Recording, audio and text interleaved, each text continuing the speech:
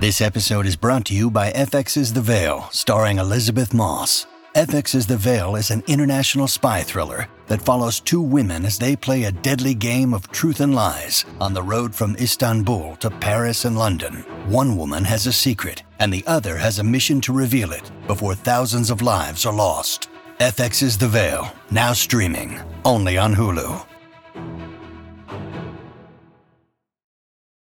Your brain needs support, and new Ollie Brainy Chews are a delightful way to take care of your cognitive health.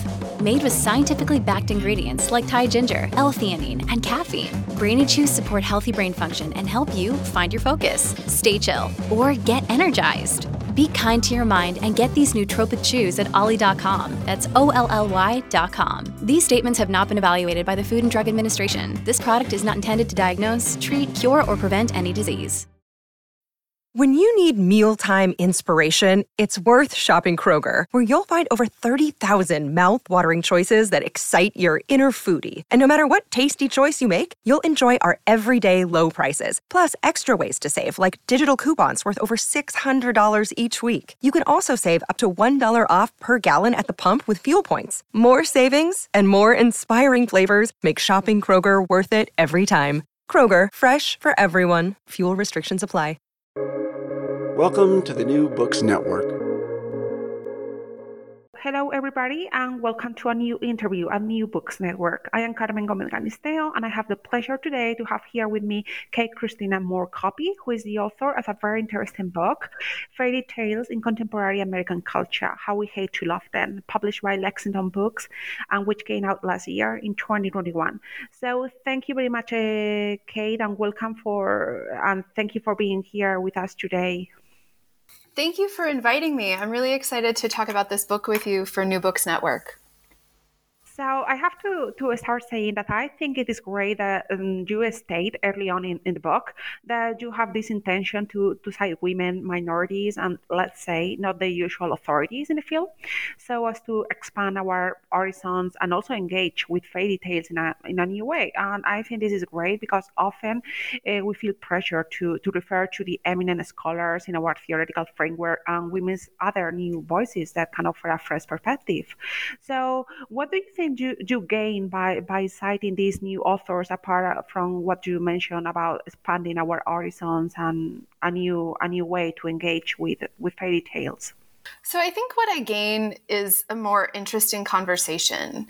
The field of fairy tale studies is very fragmented, right? There isn't departments of fairy tale studies or a fairy tale studies conference, right? We're fragmented across departments in German studies or French studies or English studies or film studies. But the preeminent scholars, at least in the United States and in English, have been have been out of those departments: German studies, Italian studies, French studies. And they're mostly white people. And the stories that are being told and the new stories that are being created that are kind of still using the fairy tale building blocks are more diverse than that. And so I was really looking for a greater variety of perspectives when I was writing this book. And when I say greater variety of perspectives, I mean both in terms of personal identity categories, but also in terms of academic fields of study, right? I was interested in hearing what sociologists have to say and what children's literature experts have to say, not just the eminent scholars in the field who have published a lot on fairy tales. Have you faced a lot of criticism because of not citing more traditional respected works? Because sometimes it happens to me that I make the choice not to cite the authorities because I want to do what you say, to offer new voices or whatever. Maybe then the article goes into peer review and the reviewer says, yeah, but you forgot to cite somebody. And it's like, I know, I have his book here in the office, but I chose not to. So did you face a lot of criticism for that? Not after I wrote that note about citation. That note about citation at the beginning of my monograph manuscript really came out of frustration with exactly that criticism. I was hearing it in conference presentations. I would give a conference presentation and then the Q&A would be, well, have you read so-and-so? Like, of course I have. Of course I have, but we don't need to spend 5 minutes of every 15-minute conference presentation citing the same big name scholars. And so sort of the frustration that I was feeling from Q&A sessions at conferences, from peer reviewers when I had sent out articles, and when the prospectus of that book was peer reviewed by the press, right? Like that frustration of getting that constant feedback as a call to cite the same 4 scholars over and over again. I just wrote that note about citation and put it at the very front of the book. So it's right up front. You can't get to the rest of the book without going through that note about citation. And since I did that, I haven't gotten the same criticism. Well, it is nice that people actually read it, because sometimes it happens to me, for instance, with the students, that the first day I say this, and then during the semester I get the same questions. But well, if it has worked and people have actually read it, it is good that they actually read and they didn't go directly to one chapter or whatever. So can you tell us a little bit about what the book is about? Yeah, so the book is really about the love-hate relationship that U.S. culture has with fairy tales. So as I see it, fairy tales dominate our media, our films, our books, our cartoons, even our video games, and we consume them voraciously. But we also condemn fairy tales and the people who love them. And so in this book, I try to understand that contradiction, right? That tension between our consumption and our condemnation for this kind of same group of stories. I particularly like the idea that you say that stories, fairy tales, and even family anecdotes, they are a shibboleth, keeping outsiders at bay. And I do agree with fairy tales being a shibboleth, because it happens to me. I am a non-native speaker of English, that I don't know many nursery rhymes for children in English, because when I started studying English, it was supposed to be more formal or whatever. So those I know I did have to learn, because they weren't part of my childhood. Yet many fairy tales are universal or pretty well known across borders, such as Cinderella, Snow White, thanks to Disney movies. Because in a way, thanks to Disney, American culture is our culture. It's like global culture. Have you come across a fairy tale that was a kind of shibboleth because it was very specific of a certain culture? Because I remember before the Disney movie, for instance, I think that most of us in Europe, we have never heard of Pocahontas. Definitely in Spain, we have never heard about Pocahontas. I suppose that in literary circles, in American literature programs, yeah, because of John Smith and American colonial literature. But the general public, we have no clue who Pocahontas was. Honestly, I think that kind of unfamiliarity with Pocahontas was probably shared by most people in the U.S. before the Disney film. I was thinking back to sort of my childhood history education, and Pocahontas was a small part in the history of the Jamestown colony as we learned it in school, and Disney did something where they kind of took this legend, right? This historical person whose life had like gathered some other things around it to create a legend about her. And then they turned that legend into a fairy tale for all of us. But to address your question directly, I think as I branched out, as I started to read more and more fairy tales over the course of my dissertation and writing this book, I was so delighted to meet fairy tales in other cultures that I had never encountered in sort of the Anglophone U.S. Canon of fairy tales. One of those is Frau Holle. So when I travel, I like to shop for fairy tale picture books in the language of whatever place I'm visiting. And when I was in Germany, I saw many books featuring Frau Holle across Germany.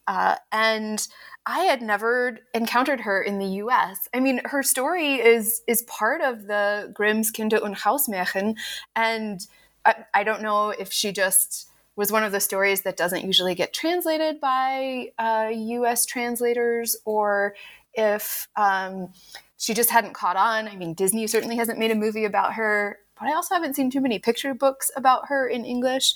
And so that's one in kind of like, she's in the Grimms. She's in this group of stories that most American fairy tales are drawn from. But she was new to me when I was traveling in Germany. The Russian canon of fairy tales also has a different set of standard tales than what we're used to in Western Europe and the US. And so kind of meeting those characters and hearing their stories over the course of my study has also been really interesting. And given that you are teaching abroad, how is your students' understanding and reception of fairy tales similar or different from American students? Because of movies, Disney movies, American culture is everybody's culture, even if we were not born or raised in the USA. And for instance, as you say in the book, there are, for instance, many different versions of Cinderella.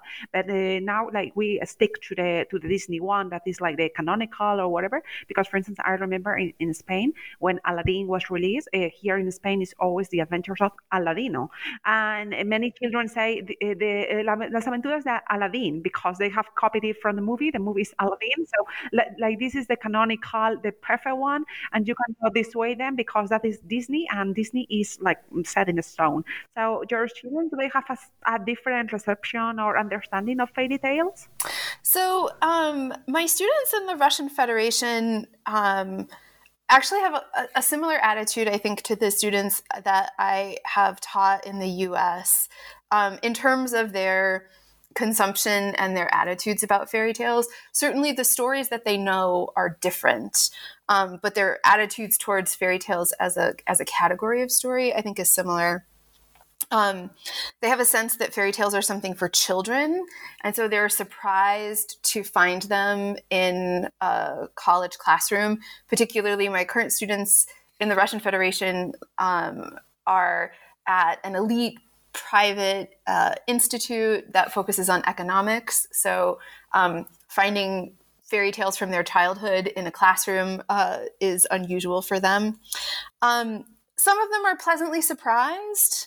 Others are skeptical, but they kind of come around as we go through the semester.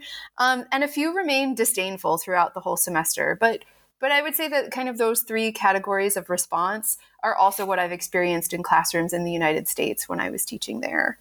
So people sort of have their different baggage when it comes to the genre of fairy tales. And I suppose it also changes whether they are female students or male students, maybe, or not.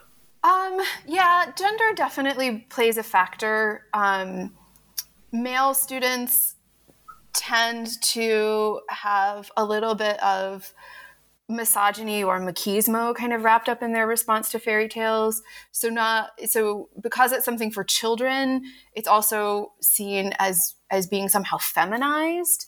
And so they kind of resist wanting to read them or resist liking them or admitting that they like them when we do read them.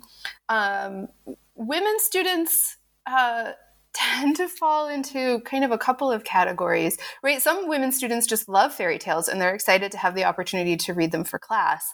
Some students have kind of bring the feminist idea that all fairy tales are bad and evil into the classroom. And so we have to spend some time kind of unpacking that baggage.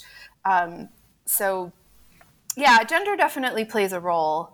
But I taught a fairy tales class that was in the United States. I taught a fairy tales class that was women writers. And so the whole semester was fairy tales that had been written by women.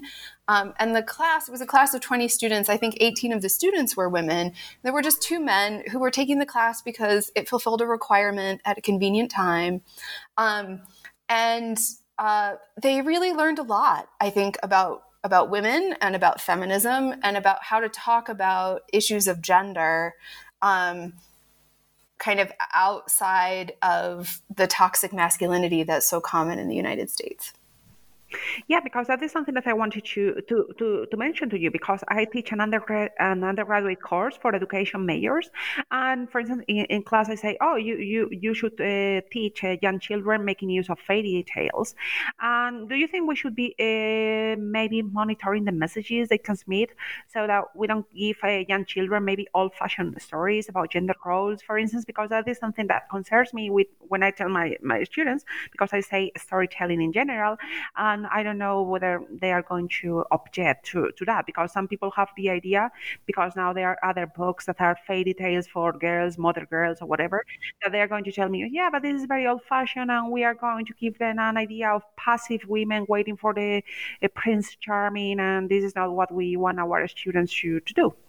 Yeah, I think that we need to be critical consumers of the messages of all the stories that we're sharing with children. Fairy tale stories are certainly in that category, but they're not alone in the danger that they pose, right? But I think the best thing that we can do with children and fairy tales is lean into the malleability of fairy tales as a group, right? Like, as we've mentioned in this conversation already, there isn't just one Cinderella, right? There are many of them. There isn't just one Rapunzel. There are whole bunches of them. And so by reading a variety of adaptations, by making multiple different versions of the stories available in the classroom, I think we can help children see how they can make these stories their own, and how they can engage in the stories, or play act in the stories, or respond to the stories creatively in ways that that change the story into what the children need it to be. I think we can also encourage kids to identify with characters who are unlike them. So anyone can be the princess, right? It doesn't just have to be the cis women in the class, right? Anyone can be the princess, and anyone can be the knight. I also think one thing to kind of keep in mind is the most recently produced fairy tales, including some of the Disney Pixar movies, tend to be pushing the boundaries of traditional gender roles a little bit. I think of something like Brave, which, has a marriage plot, right? Her father wants her to choose one of the sons of the other clan leaders to marry, but the movie ends without a wedding, right? What it comes down to is kind of a rejection of that traditional marriage plot, and so I think it's important to recognize that even now the fairy tale stories that are current for our students are starting to push back on these gender norms. And so we can encourage them to engage with the new material, and we can encourage children to engage with older material, the more traditional versions of the tales, in innovative ways. And how can we define fairy tale? Because for some people, it is the animated movies. For others, it is like Hans Christian Andersen, the Grimm brothers. There are people who think that fairy tales are actually print books, not movies. As you were saying before, the idea was the wedding at the end of the movie, the happy ever after. But now we have fairy tales that they don't have a wedding at the end. So, what is a fairy tale? What does it need to qualify as a fairy tale, even if at the end the princess doesn't marry the prince? Because I have also heard people complaining, for example, Pocahontas, is she a real Disney princess or not? Because she's a Native American princess. And So my definition of fairy tale is capacious, and it is big enough to include lots of things.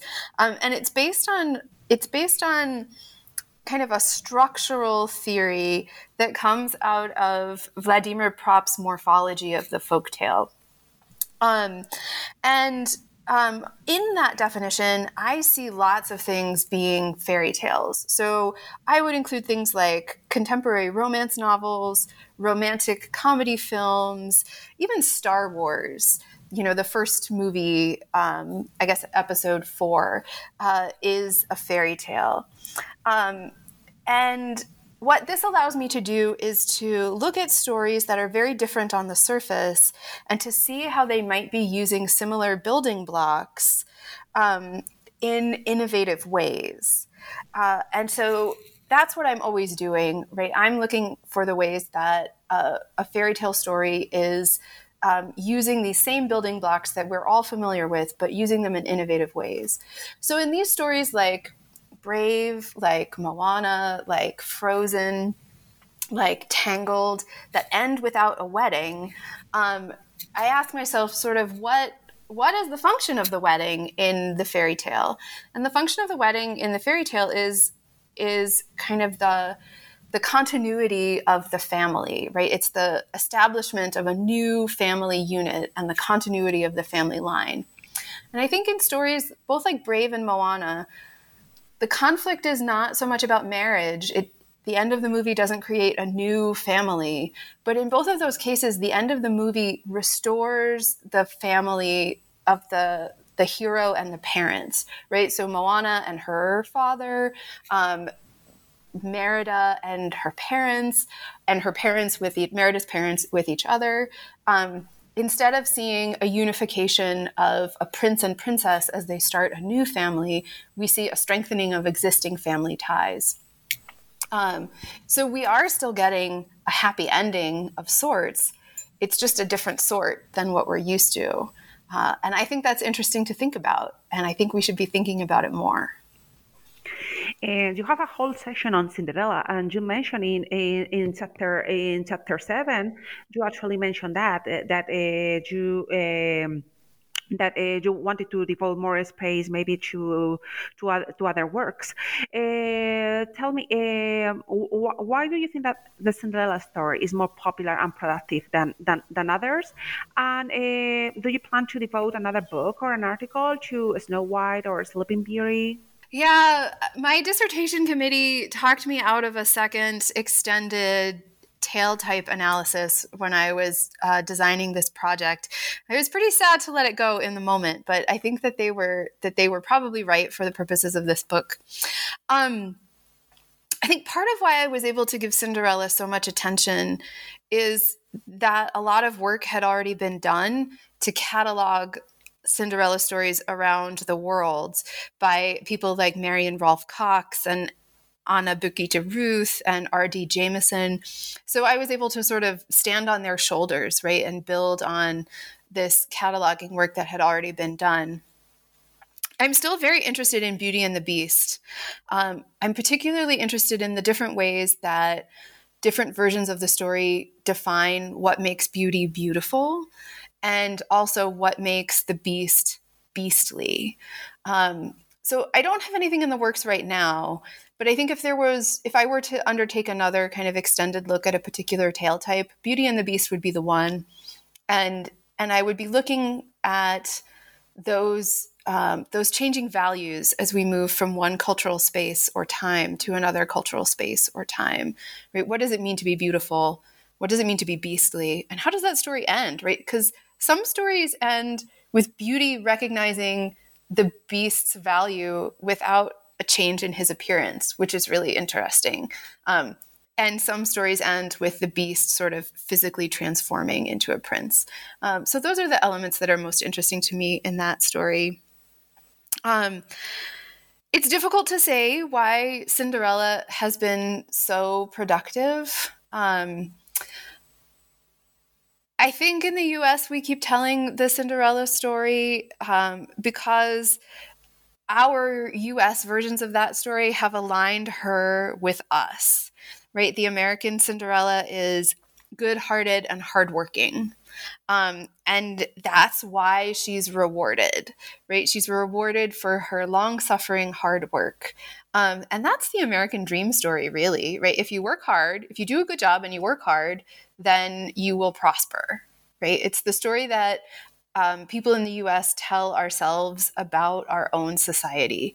And so kind of Cinderella reinforces that American dream story. So I think that's why it's been so productive. And that's why it was such an important story to focus on in this book about the relationships of US culture to fairy tales in general. Because I think of all of the fairy tales, kind of Cinderella is our central one. And it's the story that we keep telling the most often in the US. You also write about the Disney live action movies, that they are based on their own animated movies. And for instance, there has been a lot of debate online that I have read about the casting of an African American actress to play Ariel in the new movie. And people think that it is not faithful to the original, but the original, as you say, it can also be from Hans Christian Andersen. It's not the Disney movie. Why do you think that people feel so strongly about changes in a movie? Because there are a lot of web pages on the internet and Facebook posts and Twitter and everything. Yeah. So, one aspect of this is that people have always felt strongly about the inevitable changes that come with adaptation. Some of that is nostalgia, right? The books that we read in childhood and adolescence are powerful memories.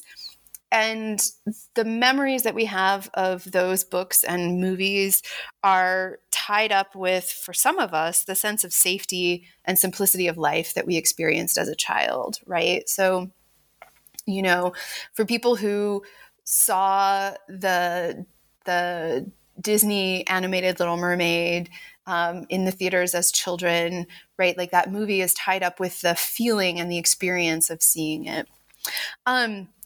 Halle Bailey's casting as Ariel has all of that kind of tied up with it, but also some nasty white supremacy cognitive dissonance. So in her book, The Dark Fantastic, my colleague, Ebony Elizabeth Thomas, analyzes the role that Black characters, especially Black female characters, tend to play in fantasy fiction. And she looks at both books and movies and television. But the role that she identifies, most commonly played by Black female characters, is the role of the mysterious and menacing other, who is often killed in order to resolve the conflict or in order to further the plot. So the character of Ariel is the central figure of the story of The Little Mermaid. She cannot be the dark other in the story. She can't be the dark other who dies, right? The dark other character in The Little Mermaid is Ursula the Sea Witch. So even though the people who are on the internet complaining about this casting probably haven't read Thomas's book, and they likely couldn't articulate anything like what I've paraphrased from Thomas here, that theoretical framework describes the expectations that these people have. And this casting challenges those expectations. As I write in my chapters about Brave and Enchanted, fairy tales are generally not radical agents of change. They index the conversation forward by taking us on an adventure that challenges familiar norms, and then fairy tales reassure us with that happy ending that we've been talking about. But we've been on the journey, and we're not going to unexperience the journey. We take that journey with us, the experience of the journey with us, into the happy ending. So this casting of Halle Bailey is likely to be participating in that fairy tale tradition of moving an important conversation forward. I'm really interested to see what they do with this casting in the film. Is it in the tradition of kind of colorblind casting, where she's a Black actress, but that Blackness is not addressed in the movie at all, or are issues of race going to be sort of consciously raised in the film? I think I certainly don't know that. I don't think it comes out in any of the trailers or the still photos that we've seen. I guess we'll all know more in the spring when the movie is available. I am looking forward to watching it because it is my favorite Disney movie, so I'll be there. For sure, to cheer or to criticize or whatever, but I'll be there at the theater for sure. So thank you very much, Kate, for being here to speak about fairy tales in contemporary American culture, How We Hate to Love Them, published by Lexington Books. Thank you very, very, very, very much. Thank you so much for having me. It was a pleasure to talk to you today, Carmen. Thank you very much.